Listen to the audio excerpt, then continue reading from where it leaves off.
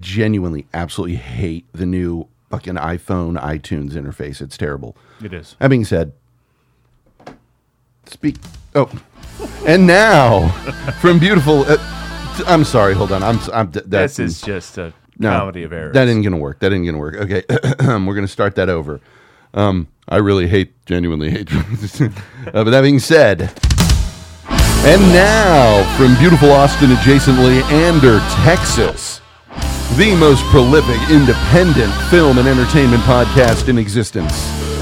We talk shit about movies so you don't have to.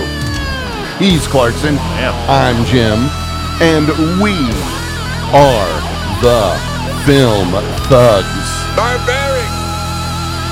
Welcome aboard, motherfuckers. Oh, man. Hear me. So that is what I believe they refer to as one hell of a movie. That is... It's quite the miracle. Fucking outstanding. It's one of those things that... This is the first time I've ever watched it single sitting, uninterrupted, without falling asleep and having to watch part. And that's not an insult. We'll get into that in a minute. But before we do, there's all kinds of shit going on. All sort of shit's blooming. We'll talk about some stuff. Then I've got the other two mystery chips that will be fun. Before we get going. So, Hope's folks came into town. They brought their new dog. His name is Eugene. He is a Dachshund Poodle mix. And when you look at him, you say, that is a Dachshund Poodle mix. Because it looks exactly like that. Digby looked at him and said, that's a dog I'm going to hump. Nice. Because only did we were in the backyard, just got on him. And I was sitting there, and me and Hope's dad are laughing our asses off as Digby is, the neutered Digby is physically dominating a 1-year-old unneutered puppy. And I'm laughing, and Hope comes out, what? And Digby kind of gets on him and is like, looking up at her like,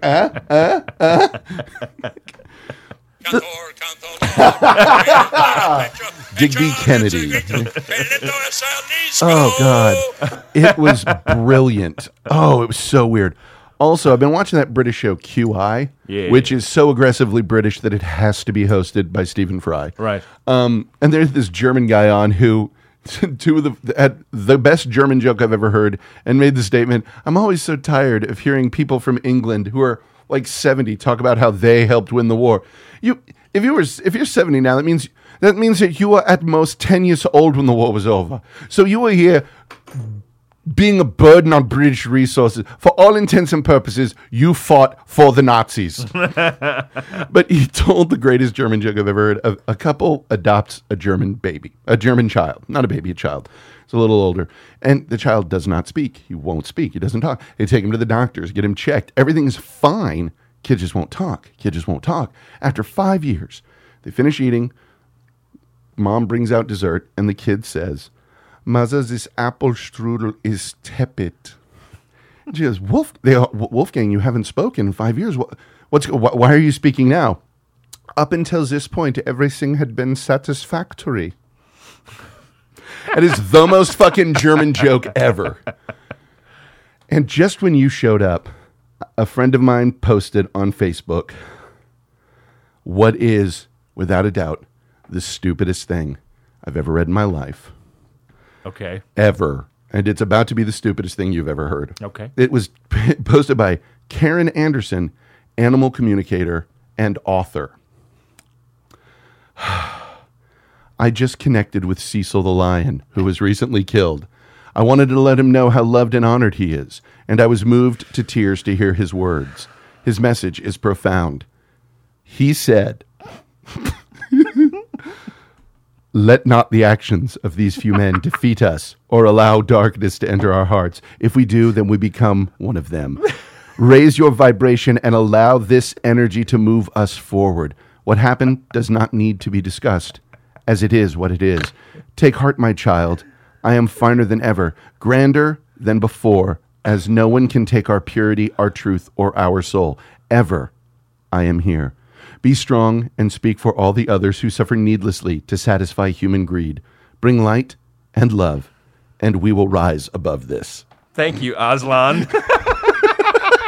I know, that's some straight... Really? Really? Fucking really. Well, madam, you're not the only one that was brought to tears by that, right, Jimmy Kimmel? Yeah.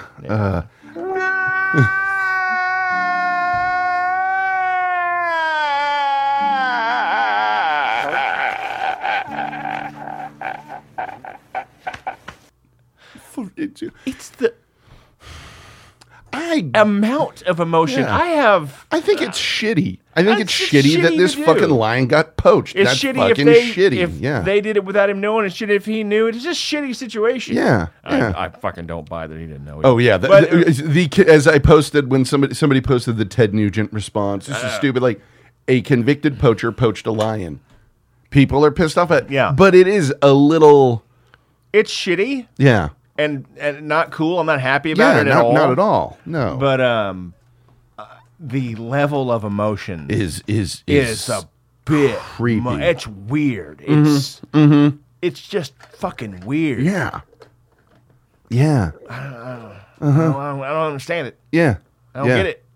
It's like, I can see being upset. It's a fucking, apparently a cool lion who, the Hope and I have talked about this. The problem I have is they fucked a lot of the economy of that area. Sure. Because some jag wanted to kill himself a lion. Like, and I'm sorry, when you got to lure shit out and then try and just, so when you cut the head off and you didn't realize they were trying to destroy a tracker that was connected to him, you fucking jag. Come on, just fucking stop it. Yeah. But anyway. So it is the time of year right now where Lay's comes out with their weird potato chips. Yes. Last year, they had what was ginger wasabi, cappuccino, garlic cheese bread, and a mango salsa. Mango sriracha? Or is that something else?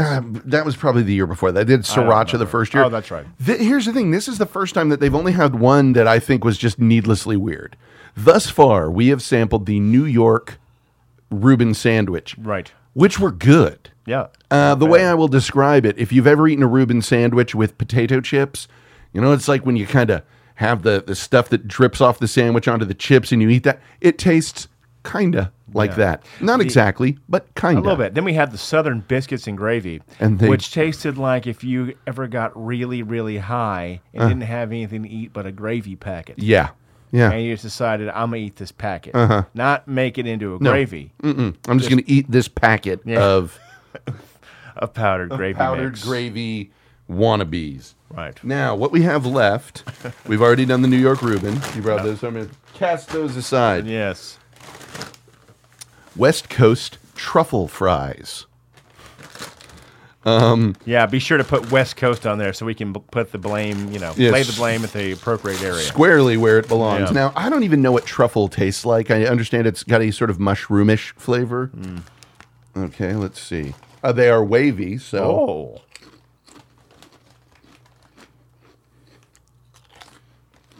See if we can go with the Bourdain truffle oil isn't food stance. These don't taste like anything. These taste like plain potato chips. Yeah. Okay. I mean, maybe... No. They taste like maybe a sour cream and onion didn't get enough dusting. Yeah. I'm going to dig into the bottom to see if... Dig the night, my friend. Dig the night. Oh, yeah. Get a big face full of it. No. There is no flavor happening here. Now, these, I have hope for. Whoa! God. Greektown Eero. Eero. Yeah, or gyro, whatever. I'm betting these will be good because I'm thinking they're going to taste like tzatziki. Let's hope so. Mm-hmm. Let me do a little rinsing. Yes, clean the palate. Yes, cleanse it. Of that nothing flavor I just got. Yeah. All right. These are not Oh, they got a good smell to them. They have a bit of a wang to it. Mm. Oh, they're kettle cooked. Well, that's already good. Greektown. Or Greekton. Mm-hmm. Let's see here.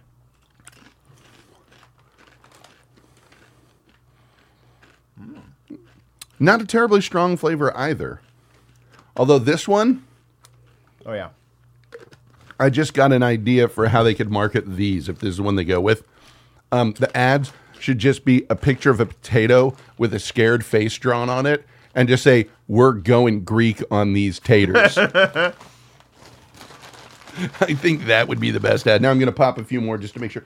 Does it have the... I mean, it's got a mild tzatziki to it, but I like it. Mm-hmm. My favorite of the bunch. Oh, yeah. To me, it just needs a stronger flavor. Again, they put those really nice pictures of the food it's supposed to represent. So you go, ah. So you're not going to get up and make that sandwich. Or go get it, or even pick up the phone and order it and have it delivered Lord, to you. no. That's too much effort. What's cool is... Just stare at the picture and eat the chips. Does AJ's Pizza deliver to you, the one that's up by the big old HEB? No idea. Right, well, you need to find out, because they do a, as they call it, gyro pizza. Right. Did you ask for gyro? Mm-hmm.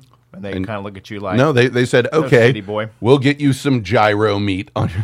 And it comes with the tzatziki sauce, or as they call it, gyro sauce. Right. It's really good. It's really fucking good. Awesome. That's all I'll say about it. It's really goddamn good. I am pro that. Yeah, so try it. I will. In keeping with the year of Criterion, we... before we get into that. Yes, you have things. I saw some things. I saw John Wick, finally. How was it?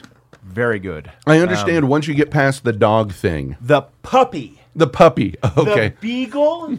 Oh, puppy. Fuck. That is love with 4 little paws. Yeah. It's the cutest puppy. As one review I saw on Google said, the cutest puppy ever. It's not far off. Now, from what I understand... And, hear me. Yeah, hear me. If ever, after a time. Hear me. If you don't want to see a dog die, don't watch... So come in about 15. Yeah, I understand. 17 minutes. It'd be good to skip that part. They kill the puppy with a bat. Oh, Jesus. You know how I know that? I read it because I was not going to watch it with my wife next to me. Yeah. So did you forward through that part or just jump in 30 minutes in? I just kept checking back and got all the way up to where they show up to steal his car and they decide on the way out to kill his dog. Okay. So I didn't even watch it. I would have watched it. I don't want to see it, but, Yeah, I don't want to see it. I will skip that part. But because my wife, no. I would watch up to that part and then skip it. Right. Well, but yeah. After that, it is on. From what I understand, it's Alfie Allen. Yes, plays the guy who... Yes. Yeah. Yes. And yes. Yeah. Wick, apparently, a student of mine told me, punches him and something, and the guy goes to his dad and he's like, why'd you do this? And then finds out who it is and turns and punches his son kicks the shit out of him. Yeah. Do you realize what you did? Because that man was John Wick. It's good. It's very good. I enjoyed the hell out of that movie. Yeah, I need to skip. A lot of action and style. Yeah. Not just, just action for action's sake. Skip the dog death and you're good. And you're good. Okay. And you're good. I also saw Unfinished Business. Which one's that? With Vince Vaughn, Tom Wilkinson, and Dave Franco. Yeah, you were talking just about that. Just kind of randomly kind of had a, the on-demand roulette. Just said, all right, we'll go for this. Fuck it. Right, and I almost never watch comedy movies. Mm-hmm. Well, nowadays, because we've talked about this. Comedy movies don't... It has heart. Yeah. It probably has a little too much heart. Okay. So, I don't know. But it's not the greatest of gags throughout. However, Dave Franco's character, Mike Pancake, okay, I'm in, yeah, is comic genius. Yeah. It's genius. Mm-hmm. I am not being hyperbolic. Yeah. You have to see it.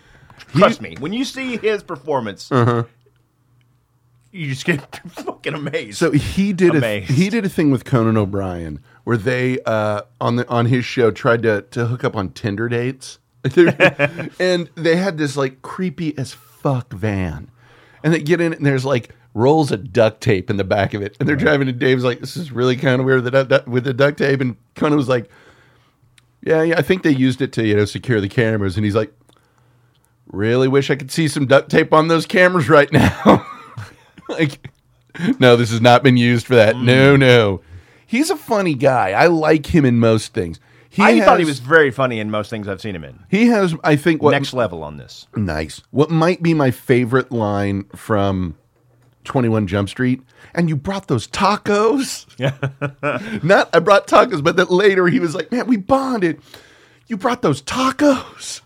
Because no one would ever be happy for someone showing up with as VJ said, if you buy a 6-pack of Taco Bell tacos, it means you have 5 friends. I don't even know what it means, but it's fucking great. I've just been watching TV shows. Right. I'm all over Last Week Tonight with John Oliver. Fucking love that. The Brink is really good. Actually, I haven't watched it. Really fucking good. Jack Black is great in it. Of course. But yeah, shit. I want to go see that Amy Winehouse documentary and Mr. Holmes. Yes. I'm also really curious about Mission Impossible, but I could probably wait on that because I've liked all but one of the Mission Impossible movies because Mission Impossible 2 is unlovable. It's a child no one can love. That's the last sequel of that franchise that I've seen. I have seen no others. 3 was good. Ghost Protocol was outstanding. And this one is, what's his name? Chris McQuarrie, Academy Award-winning writer of The Usual Suspects. Nice. Who I have the greatest celebrity story of all time with. That's true. And I'm just going to leave it at that with you guys. At some point you might hear it. Dig in the future. Yes. Woohoo. Anything else you seen? No, that was it. I still haven't seen The Avengers. And it's not, I really don't feel like I need to. It's like, I'll see it eventually, but it's not great. It's not awful. It's just kind of, oh, look at that. Yeah. Ant-Man James Spader's really good. Oh, cool. Well, yeah. I mean, it's James Spader. Yeah. Ant-Man is a curiosity, but not something I'm like, I really want to see. Like, I'll watch it at some point. I'll see it at some point. Yeah. I don't have any need to go to the theater. Like although I hear it's quite good. Yeah. I'm trying to think the last time I felt the need to go to the theater for something, and it was Inside Out. And I might go see, like I said, Holmes and the Amy documentary because it's at the Village, and that's one where if I go during the day, I'm going to be the only person in the theater. Nah. So you cannot beat that. That's true. Might take hope to go see Mr. Ohms tomorrow. Mr. Ohms. Of the Cockney persuasion. Hello, how are you? How are you? So, this movie, The Seven Samurai, is a behemoth. It's weird. It's, as I said to Clarkson when it started out, it's kind of, in one regard, the Die Hard of its day, in that the amount of times that its basic premise has been taken and redone is mind-boggling. Yes. But we're only going to focus on that, and I think the ones that I know we've each seen, Magnificent Seven, Three Amigos, and A Bug's Life. Now, here's what stands out to me most about this one in rewatching it, as opposed to the other 3. We don't know a fucking thing about the bad guys in it. It is the bandits. We don't know any names. We never see a conversation with any of them. No. We never see a scene of them off on their own. There is no attempt at explanation. It's just outside aggressive force. That's it. Yeah. No history. Nope. Nothing. Nope. Don't know if sometime long ago this village did something to cause these bandits to do what they're doing. Nothing. No. Just those are bad guys. Yeah. Black hat's there, white hat's here. Yeah. White hat-ish. Whitish hats. Yeah. Mauve. No. Off-white hats. Right. You pointed out something brilliant though that I noticed, but not. I don't know if I would have worded it this way. Like every frame of this movie is a fucking poster. Right. That's because that phrase came out of not knowing a film student way of saying that framing is really beautiful. Yeah, it's like wow. Each shot could be a poster, Jim. And I'm like, the man knows how to frame a shot. He knows how to set it up. All that shit. But here's the thing. I think your statement is a more eloquent, to the point, and a better way of putting it. It is a step above saying, dang, sure is pretty. Yeah, but it could, because the whole time I was looking at it, like, shit, yes, that. It is. And you can't say that about a lot of movies. Yeah, that could be on the fucking wall. Every shot. Like, I refuse to believe there were locations used in this because everything looks so perfect. I'm like, has to have been created on a soundstage. There's no way that this perfect location happens to fucking exist somewhere. Exactly. Like, oh no, the ones that obviously were like the cave with the waterfalls around it, it's like, No, no, it's still too goddamn perfect.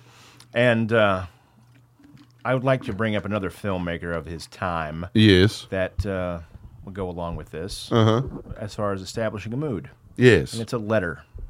It says, Dear Mr. Bergman, please let me congratulate you upon your 70th birthday. Your work deeply touches my heart every time I see it, and I have learned a lot from your works and have been encouraged by them. I would like you to stay in good health to create more wonderful movies for us. In Japan, there was a great artist named, I can't pronounce his name, so I'm not going to try, who lived in the, can't pronounce that either, in the late 19th century. The artist painted many excellent pictures while he was still young, and when he reached the age of 80, he suddenly started painting pictures that were much superior to his previous ones, as if he were in some magnificent bloom. Every time I see his paintings, I fully realize that a human is not really capable of creating really good works until he reaches 80. Wow.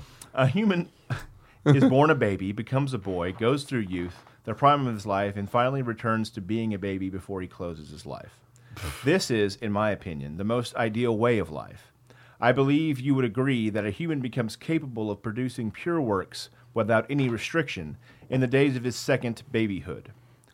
I am now 77 years old, and am convinced that my real work is just beginning. Let us hold out together for the sake of movies. Oh, Jesus. Your friend, Kurosawa. Jesus Christ. Yeah. And holy shit! Yeah. Yeah. Yeah, I wish you both had stuck around. Right. Well, and I mean, if you look at mood, it, holy so shit. far as creating Bergman, mood, Seven Seal and Seven Samurai talk about each frame as a poster. Yeah. And mood. Well, and what I noticed in this, but I think just getting that microphone out of the way, it's annoying me. What makes this one, I really noticed after Rashomon, the last time I saw Rashomon, he is so good at using environmental sounds. Rain, water, wind. He creates such a beautiful landscape using the audio. He creates that sort of monotonous background kind of... As you put white noise that if you're not careful... Yeah, can lull you to sleep. Yeah. And that's... especially when you're seated for a long period of time. In this dark cave. Yeah, in this wonderful cave of wonders. But when you think about it, go sit outside somewhere where there's nothing around.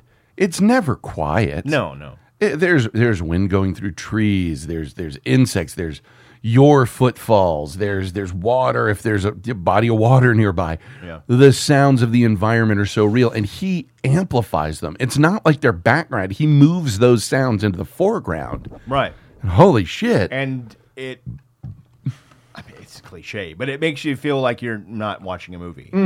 At some point, it slips into documentary filmmaking. You're like, oh, wait a minute.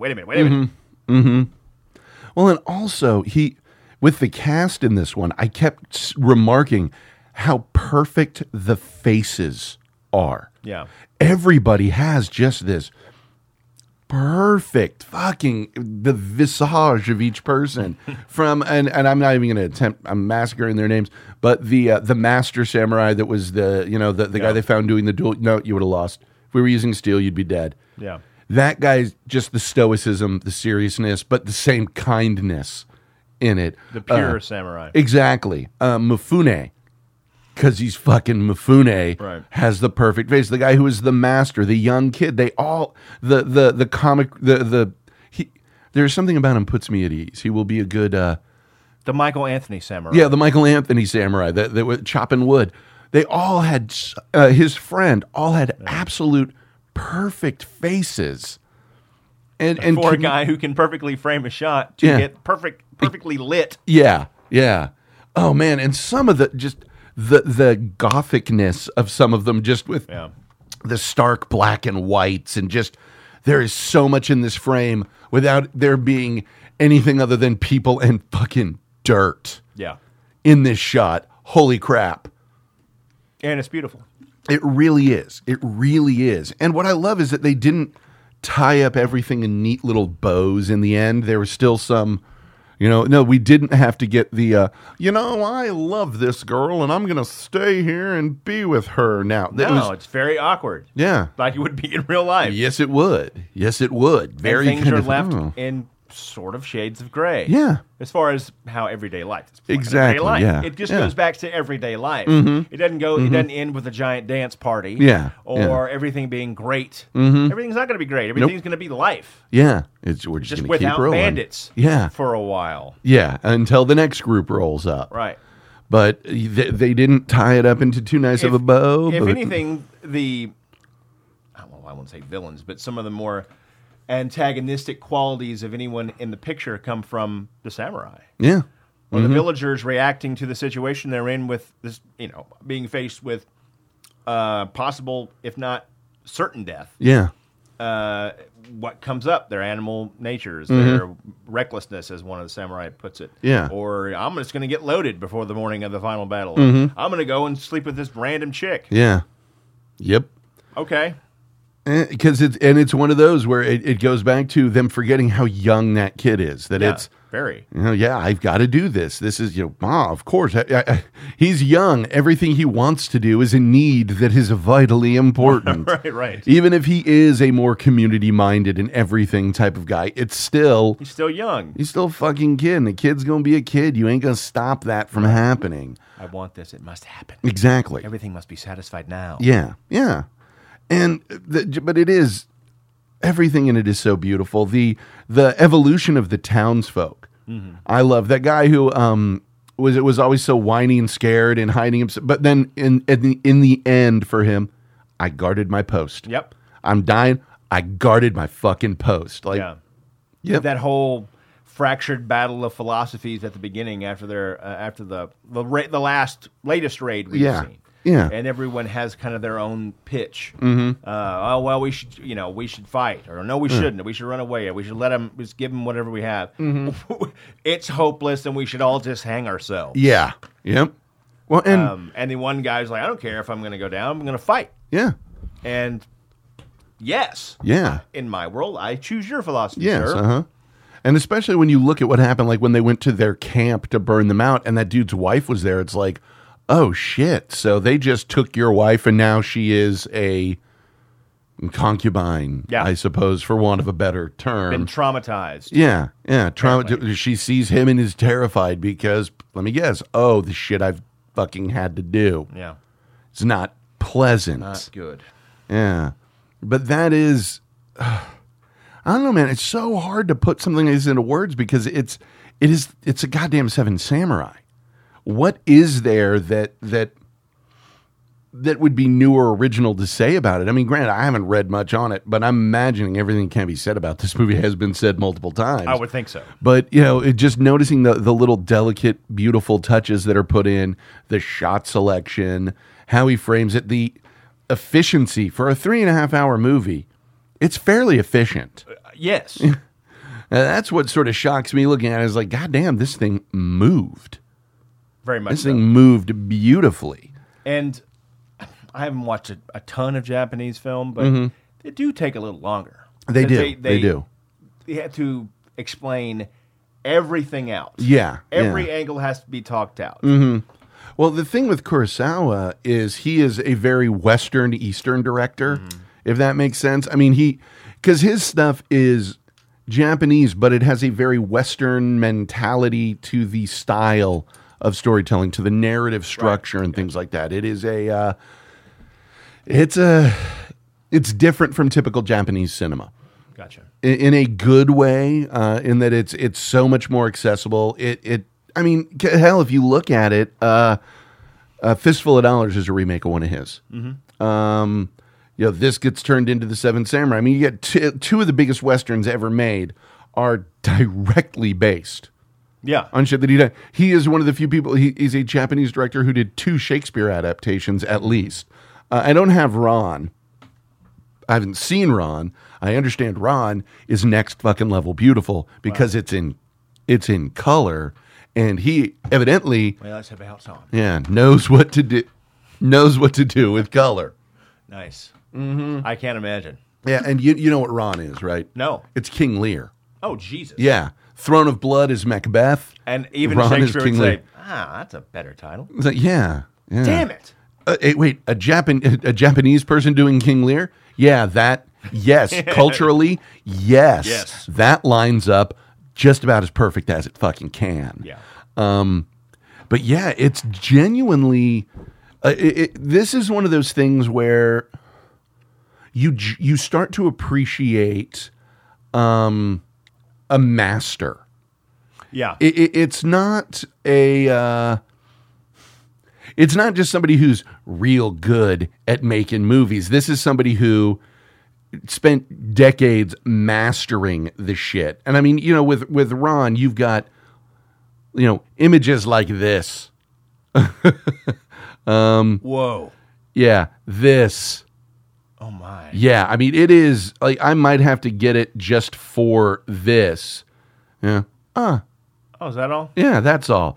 Like I might have to get that for a later application of this show because fucking love Kurosawa now. Awesome. Like now, the more I'm paying attention to it, it's like fucking. There is a reason that he basically has his own wing of the Criterion collection. Yeah, it's pretty obvious. Yeah, it really, because you look at it, it is, oh, that's why I don't have it. Ron on Criterion it's out of print, so, you know, you can get a used copy of it for $75. That's the cheapest. Used, very good condition, $75. New, somebody's trying to sell a used like new for $339. Somebody has a new one for $225. That's why you buy Criterion stuff, because someday when they go out of print, you're able to sell them for a shitload.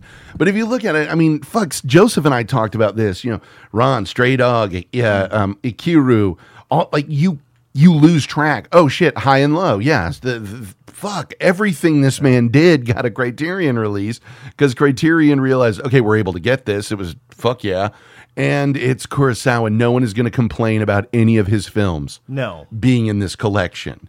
You know, this is not what we're going to hit in a couple weeks. Well, in a month or so when we hit The Rock and Armageddon, where it's like, what the fuck? Yeah, and I think that, I don't know, when I was younger, you'd hear people gush about this movie, and you just kind of, it's not that you don't want to hear it, it's just kind of a lot of it just going right over your dumb head. Right, and right. Your dumb head, I mean mine. Yeah. Like, okay. Because when you're younger, in my case, I always associated good movie with good story. Yeah. It's not really the case. No. Even if this story is not up to, that doesn't do it for you.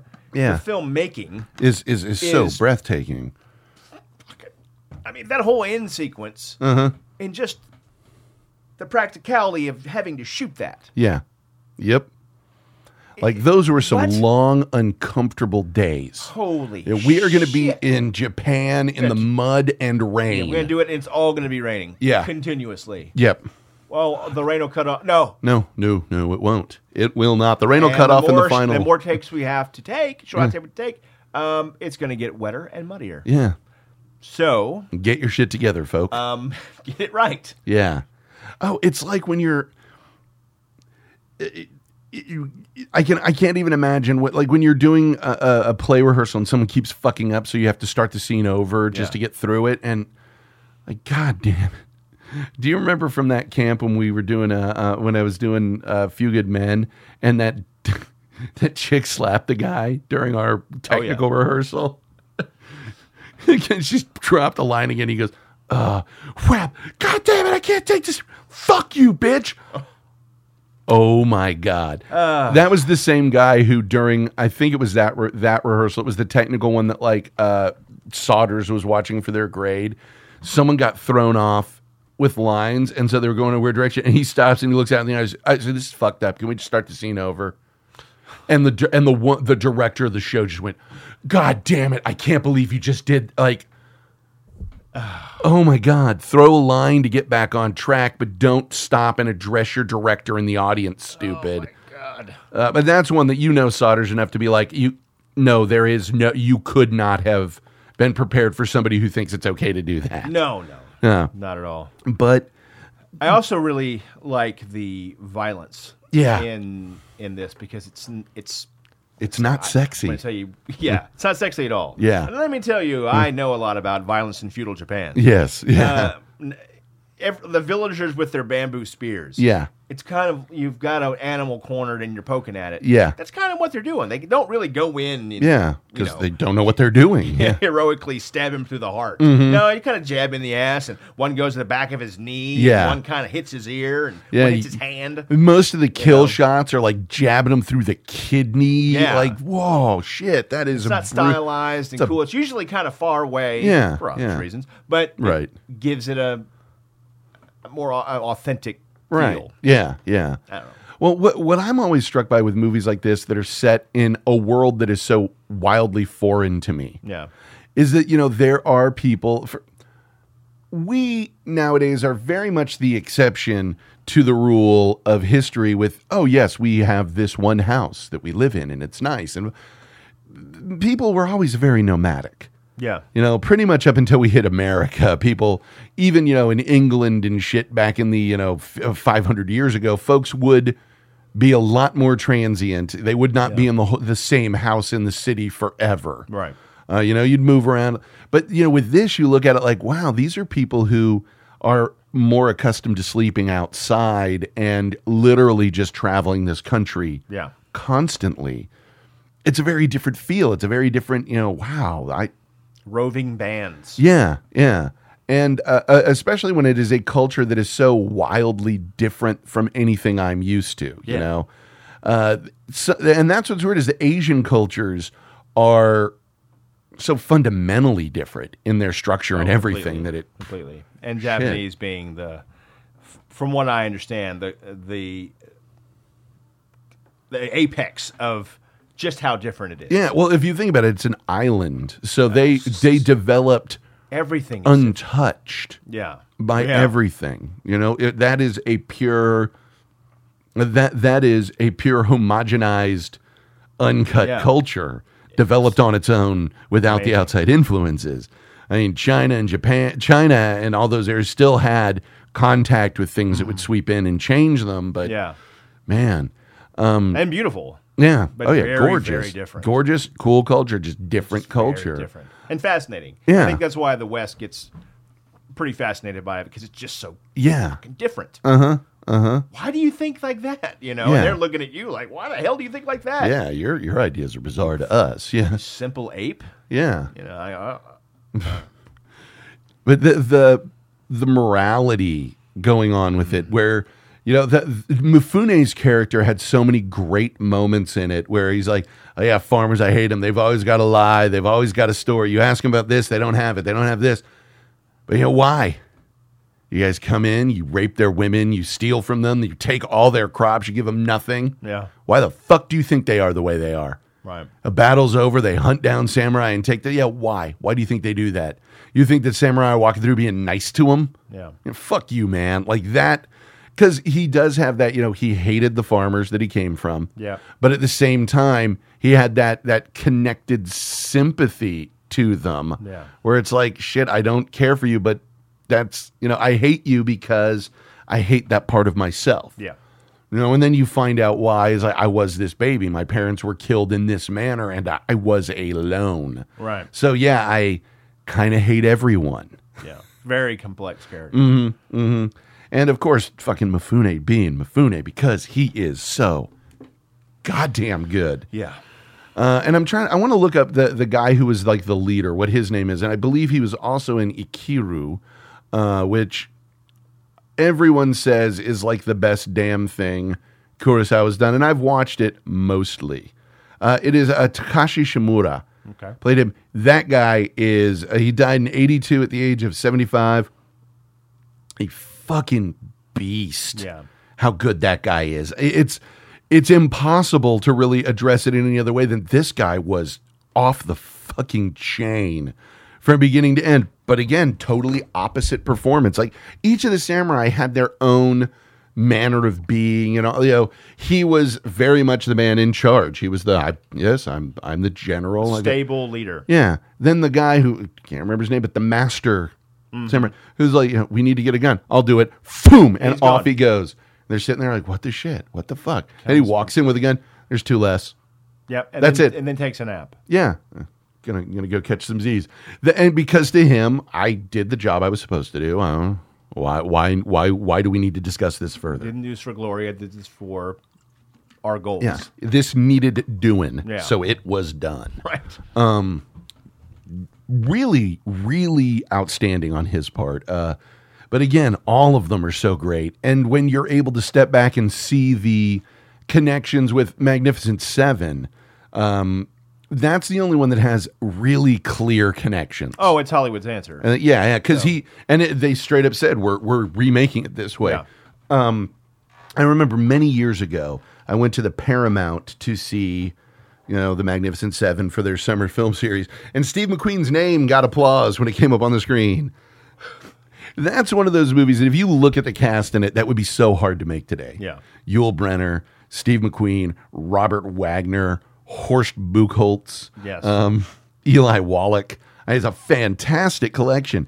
And in this one, you see, Charlie Bronson, motherfucking Charlie Bronson. Yep. You forget that you can forget big names in this. I mean, how much does that blow your fucking mind you can forget? This introduced the idea of seeing, what's it called? Seeing the villain's side, their point of view. Yeah. But you also got some defensive stuff. I wrote a paper about this back when I was in college. And what I noted as being a really interesting thing about it is, unlike Seven Samurai, which was Japanese seeking Japanese to protect them from Japanese, this was Mexicans seeking anyone to protect them from Mexicans. Right. But the fact, and I think it's important that they did not make it white encroachers coming in, because then, it's not just straight victimization it was, no, this shit does happen within communities where there are parts of the community that turn against the weaker parts of their own fucking community. Yeah. And that Forever. is much more likely to happen than an outside group coming in. Right. But the character that fascinated me most was what they did with Charlie Bronson in it when he yells at the kids. Because they always have that thing where it's like, because Bronson, I don't know who he was. Like, I can't figure out who Mifune's character was. There are parallels, Yul Brynner really was the big leader. Yeah. Steve McQueen was his buddy. It was his sort of second, but his buddy was shifted to somebody else. You know how he had the old friend that joined him? Because they came up with a new angle on that, where it was the guy who was like, "You've got something here. There's something more going on. There's some gold. There's a treasure that you're going after here." Yeah. Robert Wagner. I mean, Wagner. What Wagner? What? No, it was Vaughn. It was Robert Vaughn. Yeah, okay. It was Vaughn. His kind of wealthy gambler, not wealthy, but the gambler. Yeah. Nails it. But, the young samurai played in that with Horst Buchholz, and James Coburn with the knives as the samurai master, which, that was, his thing was awesome in it. I would have beat you. No, you wouldn't have. The guy looks to drawn. Okay, whank. But Charlie Bronson with the kids, because Charles Bronson friends, he becomes the one that the children like. I almost think he's the Mifune parallel in a certain regard. He has a bit of it. Yeah, because the kids love him. Yeah. And he talks about, I'm actually part Mexican. Bernardo O'Reilly, that's his name. But the kids are like, my parents are they're cowards. My father's a coward. He's like, do you know what your father's life is like? You think I'm brave because I pick up a gun? No, your father's the brave one, because he wakes up with a pressure that would crush most people and gets through the day to take care of you. Yeah.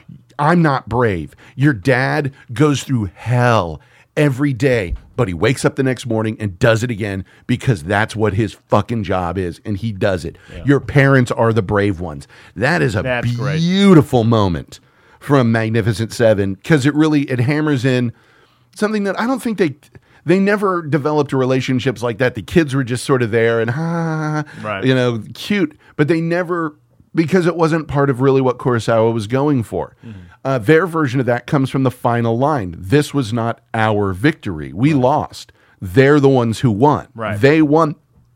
And that, I think, is sort of the Seven Samurai's version of that, where this is for them. This isn't for us. This is for them. But there is something very nice about a character outright saying that. No, brave is not a man with a gun. Brave is a guy who does what his responsibilities dictate. Yes. And does it with a fucking smile on his face. Eli Wallach was such a fascinating addition in Magnificent Seven, because I think it's a much more of a Western idea of, no, you've got to understand the villain on some level. Yeah. You got to flesh him out a little more. Well, that's a history of all of our stage and screen. Yeah, yeah. Is, hey, you can't have a great hero without a great villain. Yeah, exactly. And I think it would have come off as, that's just flat. Yeah, yeah.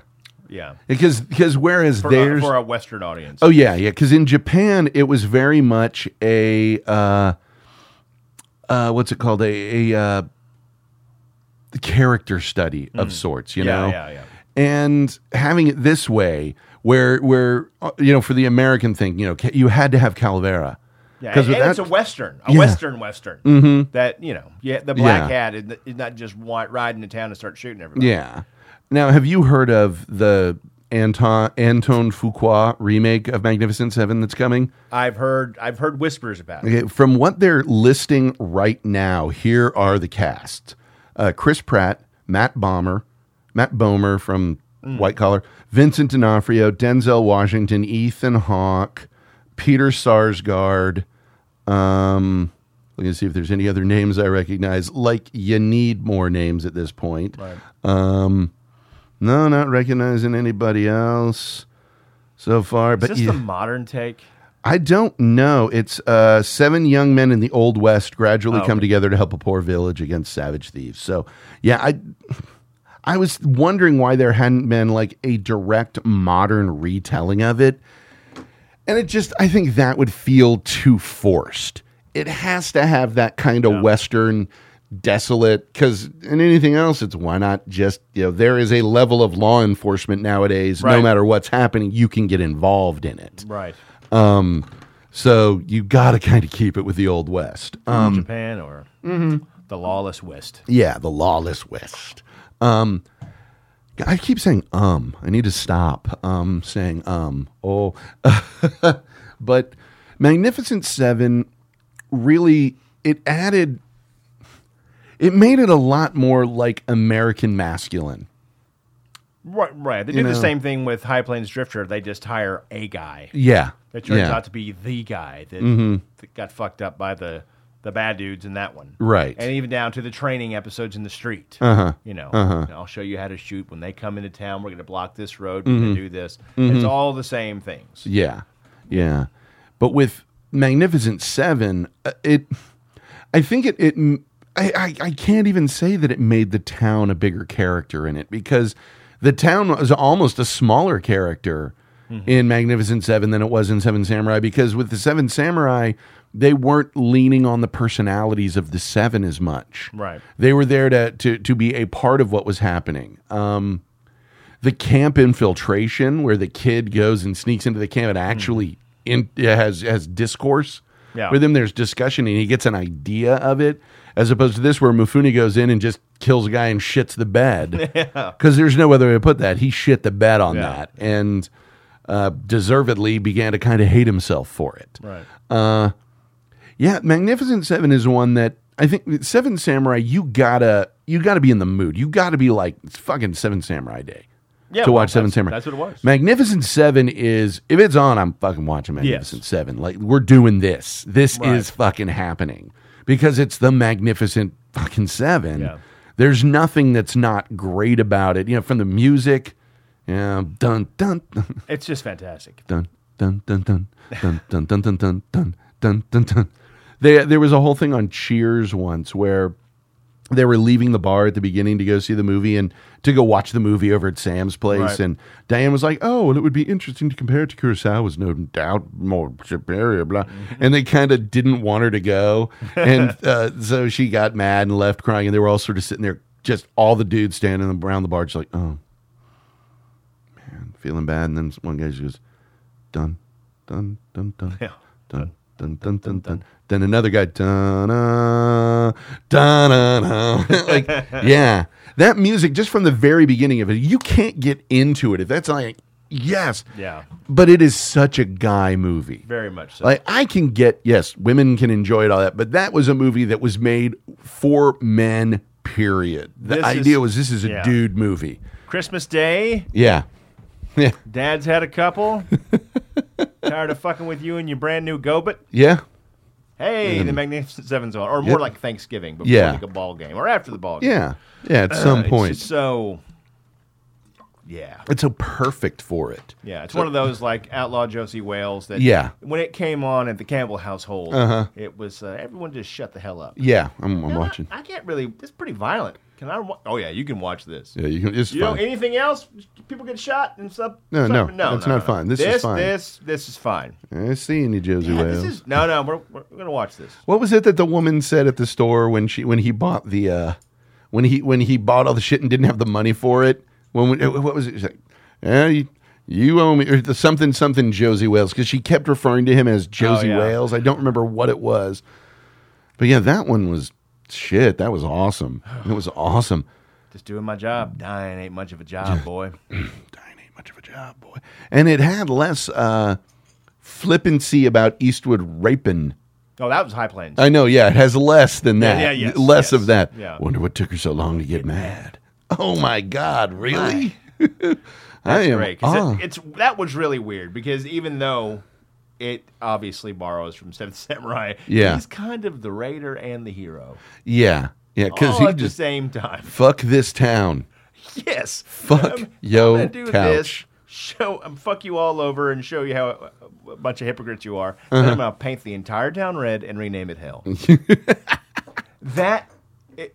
It's just. It's beautiful. It's amazing. That's why it's one of my favorite movies, even though, it's pretty light on the whole character stuff. Yeah. Just going for the throat. And beautiful. And a little small person who looks just like Jimmy Johnson. Yes. It's great. He does. Magnificent Seven, though, is one of those Westerns that I don't comprehend disliking it. If you have any affinity for the cowboy picture at all, that's one where I just don't. I don't care for Magnificent Seven. So you don't like Westerns? All right. No, I love Westerns, but I just don't like Magnificent Seven. That doesn't make any sense. I see. I'm going to back out of the room now. Yeah. Like, don't get me wrong, I'm not a masculine guy. I don't understand. I moved a bunch of fucking wood cut directly from my tree into my garage, and I'm like, probably going to get some carpenter ants in the house from that. But probably not, actually. There's nothing going to get into the walls from the fucking garage just from having some fucking wood in there. It's not going to dry out as well as it should. Right. So I'll have smokier wood than I want. But yes, there are critters in it. Underneath the pile of wood, there was fine powdered dust from mosquitoes. So then I set off 9 bug bombs in the closed garage. And that ought to kill them all graveyard dead. That got me high. Yeah, that was a good day. It was a good day. Yeah, Magnificent Seven, it's such a guy movie. Such a guy movie. Then they added the humor to it by going, okay, well, what if they think they're hiring these badasses, but it turns out they're not badasses? Right. And you get The Three Amigos, which is one of those movies that I remember as a kid. You know how when you were a kid, there were movies that you knew at that time, this one I'm going to forget about. This one's going to be a classic forever. Yeah. That is the vibe that Three Amigos had right off the bat. Yes. This is going to be fucking great. And we each say our part of the spell, fire a shot in the air, then the invisible swordsman will appear and point us the way to El Guapo. And what I love about that is that the people who are doing it is like, no, just throw in some magical realism.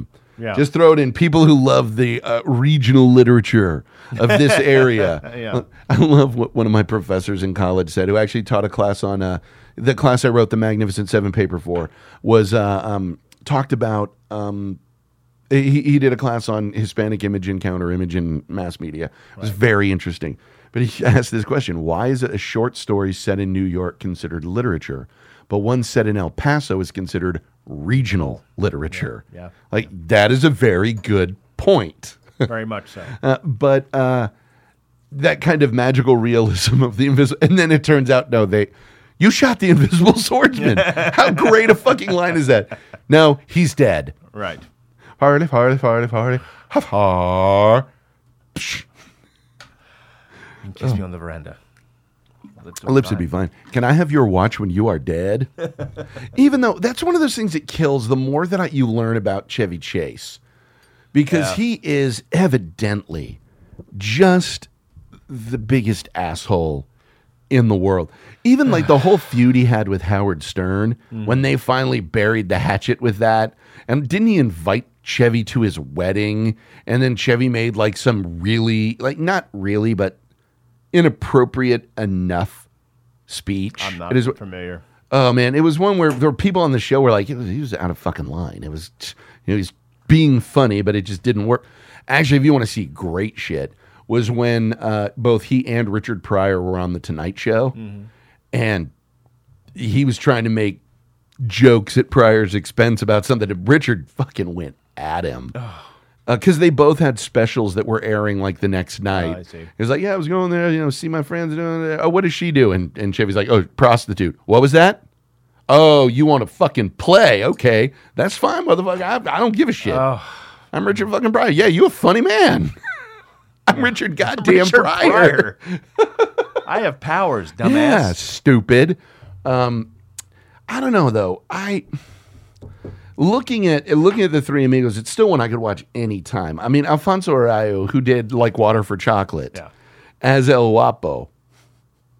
The plethora. The only reason anybody uses the word plethora to this day is because of that movie. Even if they've never seen the movie, the reason that it is in their purview, kind of like the word sphincter being used because of Wayne's World. The new cool word is sphincter. Sphincter. That's where that popped into people using it. And it's not widely used, but anybody who uses it, it is because of that.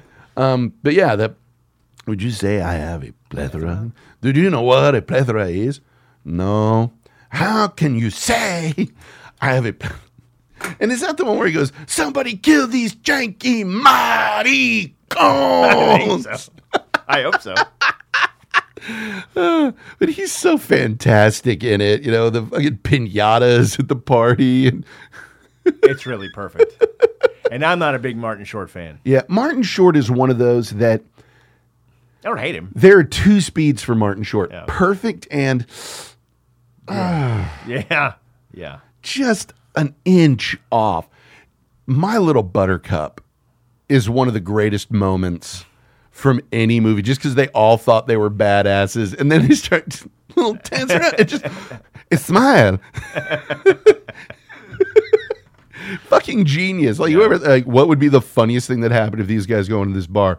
Well, they are they're movie stars. Maybe they start evolving to give them a song and dance. Yeah. Okay. The little bit with Phil Hartman at the beginning when they get kicked out. The amigos are out of the mansion. Because back in those days, when you were a studio star, you very well could just have everything in your life owned by the studio, unless you were a really high dollar one. When Martin Short duels that guy and the gun just blows him back. Yes. So, Steve Martin trying to get out of the trap where he's pulling all the chains. Waco, Texas's own Steve Martin. That's right. Yeah, that was one where people our age knew who those guys were, but didn't at that point have the appreciation for who they were, where it's like, oh, so those three guys are beyond, like, they are American and Canadian legends. These people are next level. They are ones that at that time could have gotten any movie they wanted greenlit just by being there. Yeah. Like, we don't understand the size of Steve Martin as a stand-up because he'd quit by the time we really came along. I mean, this was a guy who was playing arenas and stopped because he couldn't tell jokes anymore because everyone was screaming SNL punchlines at him. Yeah. Which is why Dave Chappelle is backing away a lot. Although the Dave Chappelle one is worse because I'm sorry, I don't care how much I like his show. I cannot imagine screaming the N-word at a comedian on stage for any reason at all. No. There's no part of me that could be like, it'd be really funny. This guy uses the N-word on his show a lot. I'm just going to start screaming that at him when he's on stage. That will not be odd or inappropriate or horrible or awkward at all. Fucking all. Nah, it'll be fun. Can I have your watch when you are dead? There is no real. This is the one where the parallels between the two between this and the early ones sort of drops away. Besides the basis of the premise of town being attacked hires people. Like Road Warrior. Yeah, that's true. Yeah, same thing. But what's really cool in this though is Martin Short's reaction. You must have some skills. We can sew. Great. If only you told us that sooner. They can sew. Just standing there like, the fuck? And then working that into, just all the amigos running around. So good. It is. So very good. Which then brings us to, you've seen A Bug's Life, yes? Yes. Okay. That is more numbers, but it is basically, it very much is the three amigos. Yeah. You do get to know Hopper, the bad guy. You get his worldview and things like that a little more. But it's weird. It constantly ranks as one of the one of the worst Pixar movies. Right. Which is still better than any fucking thing else. Yes. No matter how bad the worst Pixar movie is better than pretty much any other animation out there. I'm not saying better than all of it, pretty much better. And I think a lot of the reason that it doesn't get the respect it deserves is because it isn't an original story. Right. I mean, it is something that has very, very well-known beats from just watching the other ones. Okay, at this point, this. Okay, then at this point, they're going to figure out their actors and da-da-da-da-da. I mean, to a lesser degree, Galaxy Quest sorta did this. Yeah. It's brought up in the same conversation. Yeah. Mm-hmm.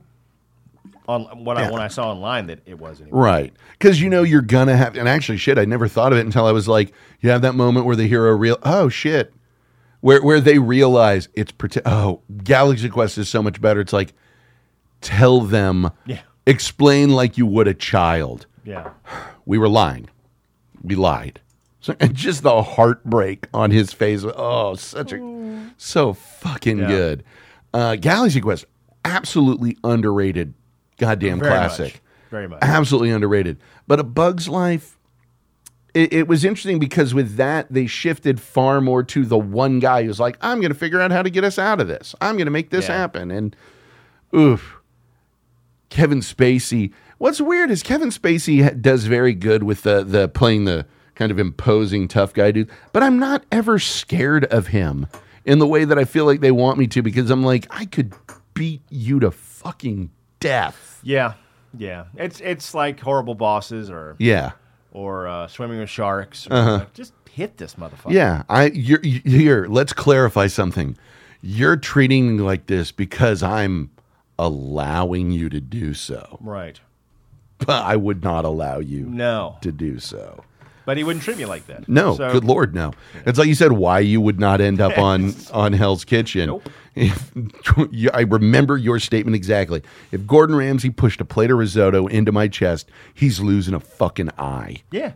Yeah. Yes. Yes. Every year, they go to cast this show. Yeah.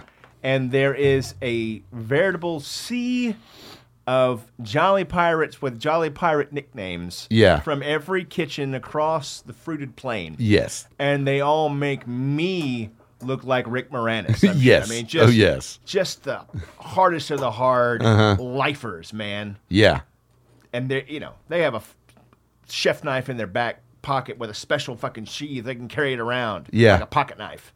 And they're just waiting, training all year for anything that could possibly happen. Meanest looking sons of bitches you could ever lay your eyes on. And Ramsey's like, no. I need 20 people that'll cry for any reason. Yes. Someone who will let me put 2 pieces of bread on the sides of their heads and say, you're an idiot sandwich. Right. And not fucking murder me. Right. As I forget who it was. I think it was a Bourdain thing. You do not want to see who makes your food. God, no. No, you do not want to see that. Don't. It is an odd group of people who choose to be at work when everyone else is having fun. Yeah. And has their own special little community. In Kitchen Confidential, when he talks about the dude who's great with making pizza crusts and bread, right. He didn't show up for work and he calls in, feed the bitch. the starter Yeah, that he has. Like, come on, man, you got to feed. Fuck you, I'm not going to do it. Knowing in the back of my head, yes, I'm going to fucking do it because not doing it is going to shoot me in the foot more. So, just fucking get here, man. Oh, it's just a fucking nightmare. It really is. It's different than what anyone expects it to be. Unbelievable. Yeah, but that is. But yeah. You're not picking those people. Oh, good Lord, no. No. How the hell did we get on? I don't know, but here we are. That's the beauty of this show. A Bug's Life, I think, just suffers from the fact that it is, very, very much not an original story. Yeah. And it was an interesting take on it, but it's something that you could, with Toy Story and Monsters, Inc. and things like that, there wasn't another version of it that parents could look at and be like, oh, I wonder how, we could watch this instead, and it's better. Yeah. Like, I wonder how good the bump for DVD rentals and purchases of The Three Amigos was right when that movie hit. It was probably pretty big. But yeah, it's one of those that it just didn't add anything to the game. It had a fantastic cast, but it didn't really. And it's a terrible ride at Disneyland. Really? Excuse me, at California Adventure. Yeah. It's just a walk-through park where everything is large. So like big grass and mushrooms and giant dirt. Yeah. Yeah, figured. Yeah, your hands. But if you're a little kid, if you're a little kid, it's probably a friggin' wonderland where their imaginations run wild. If they're one of us who's like, my imagination was kicked out of me by work and scotch. Right. Yeah. Now that you find me at the tiki room. Mm-hmm. The bird sings. And that was in German. I like the little people. Like fucking Napoleon and Time Bandits. Yeah. But that's it's so weird because tracing it back, like Magnificent Seven, for as great as it is, I used to really prefer it to Seven Samurai. And like I said, it's one that I think I would, more watchable, more rewatchable, something I would seek out more often. Well, it's definitely something that comes on a Saturday afternoon and you can still have a conversation with whoever's there, or you can check your phone. Yeah. It's not the end of the world. Can't do that. I checked one thing on my phone during this and immediately was like, shit, no, can't. I checked about 5 things and regretted each time. Yeah. It's masterful. I mean, I keep going back to that word. Kurosawa was such an unquestioned master of what he did. Yeah. The creation of mood, the just music. Music, yeah, because the music was really simple, Yeah. It was some sort of bizarre jazzy shit happening. We go from like bizarre jazzy stuff to environmental sounds to just some chant out of time. You're not really sure what's going on. Yeah. But it's heavier than 1,000 doom metal records. Yes. Yeah. Well, and I mean, the fact that the pacing takes its time but doesn't feel slow. I mean, that's different than, just a slow-ass movie. Yeah. In the Magnificent, it's deliberate. Right. In the Magnificent Seven, they've recruited the Seven in very short order. Yeah. But in this one, it was, okay, these guys know. We'll go over here. And, okay, this guy, sure. And then... so much more than what would happen. Yeah. Aside from, Samuraiburg. Yeah. Where every other person's samurai. Yeah. Which, that has to... For as real as they went with everything on it, it's like there's no way that there were just samurai. We weren't just... It's like they're doing the Old West. Getting into it with some guy back after back when there was the shooting at the Batman thing in Aurora, Colorado, and this dude posted on a website I used to be part of, was like, we need to have some sort of security at movie theaters now. And I was like, dude, you shouldn't have to be searched to go to the theater. It's not that big a problem. It's like, yeah, well, if it keeps the body count down. Like, dude, the body count, there's been like now 3 of these things have happened in like 30-something years. Right.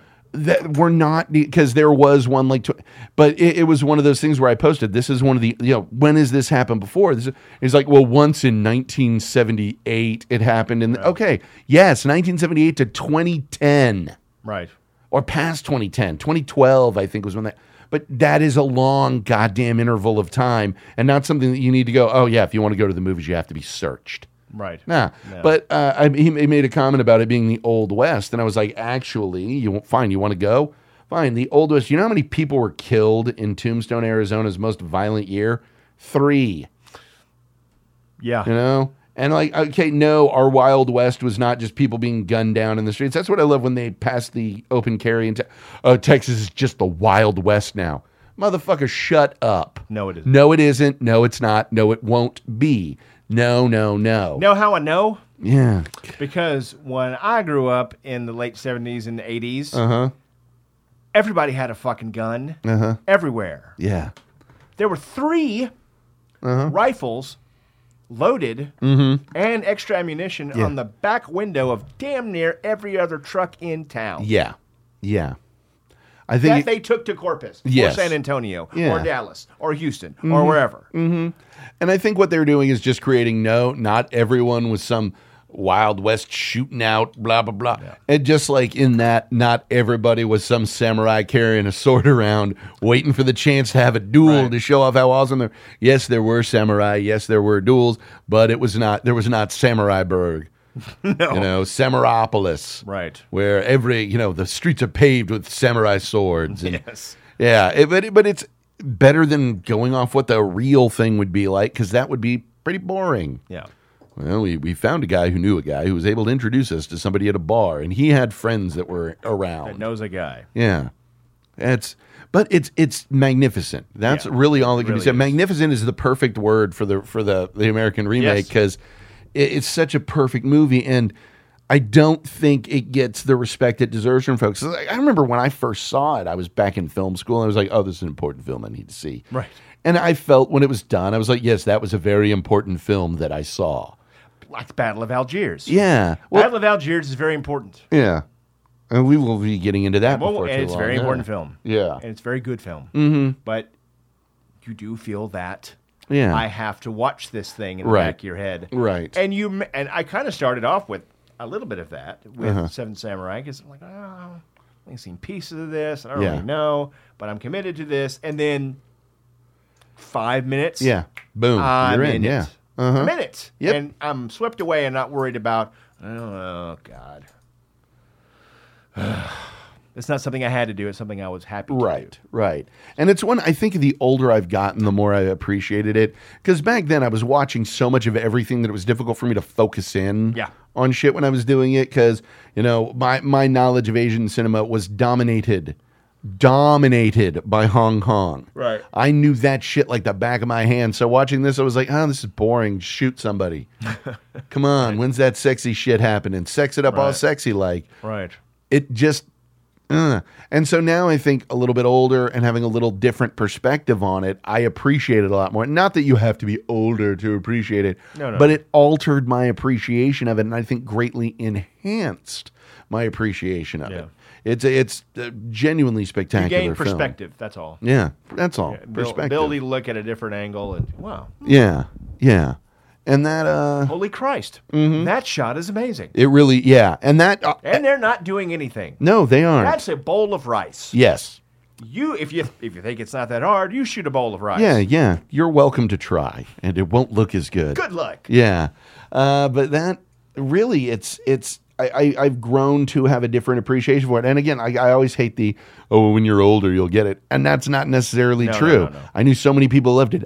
I needed to be older But fuck yes, I need to to be older. really lock onto it. And I think a lot of the movies in this collection, they're ones that I've seen and didn't care for, but I bought because, well, this is an important film. Right. So I have to have it. That is stripped away a lot now because I'm able to look at it and be like, holy shit, this is gorgeous. Yeah. And also, to be honest, seeing stuff on DVD as opposed to video, it looks so much better. And we're going to start hitting like next week, let me make sure. Hold on. Because I believe next week we're hitting into something we've been hinting and promising at for a long time. Next week will be our first Criterion Blu-ray. It is spine number 3. It is Alfred Hitchcock's The Lady Vanishes. Ooh. I don't have a lot of faith because all I have to see is it's 1938. His older stuff tends to drag a bit, but we will be discussing Alfred Hitchcock next week. Yeah. And we will see what a 77-year-old Blu-ray remastered film looks like, and discussing that as part of it. Yeah. Is there any more we need to say, or are we at a point where we can wrap up? Watch The Seven Samurai. Yes. And so, all right. Well, join us next week when our film will be The Lady Vanishes, and we will do a discussion of some Hitchcock. Yeah. We've got another Hitchcock that we will just later, Foreign Correspondent, that's coming like in a year. So, but join us next week, and in the meantime, you can check us out at www.thefilmthugs.com. You can call us at 512-666-RANT on telephone from within the United States or anywhere if you don't mind paying international charges. Or if you're on Skype, the_film_thugs. Email us at thefilmthugs@gmail.com or thugquestions@gmail.com. That is where we will get questions that we will not answer, and we won't hear until we're actually answering them on the show. Check out some of our sponsors through our website, and check us out on Facebook and Twitter. Both of those are the Film Thugs. Yes. Does that about sum it up? It do. Mm-hmm. Barbaric.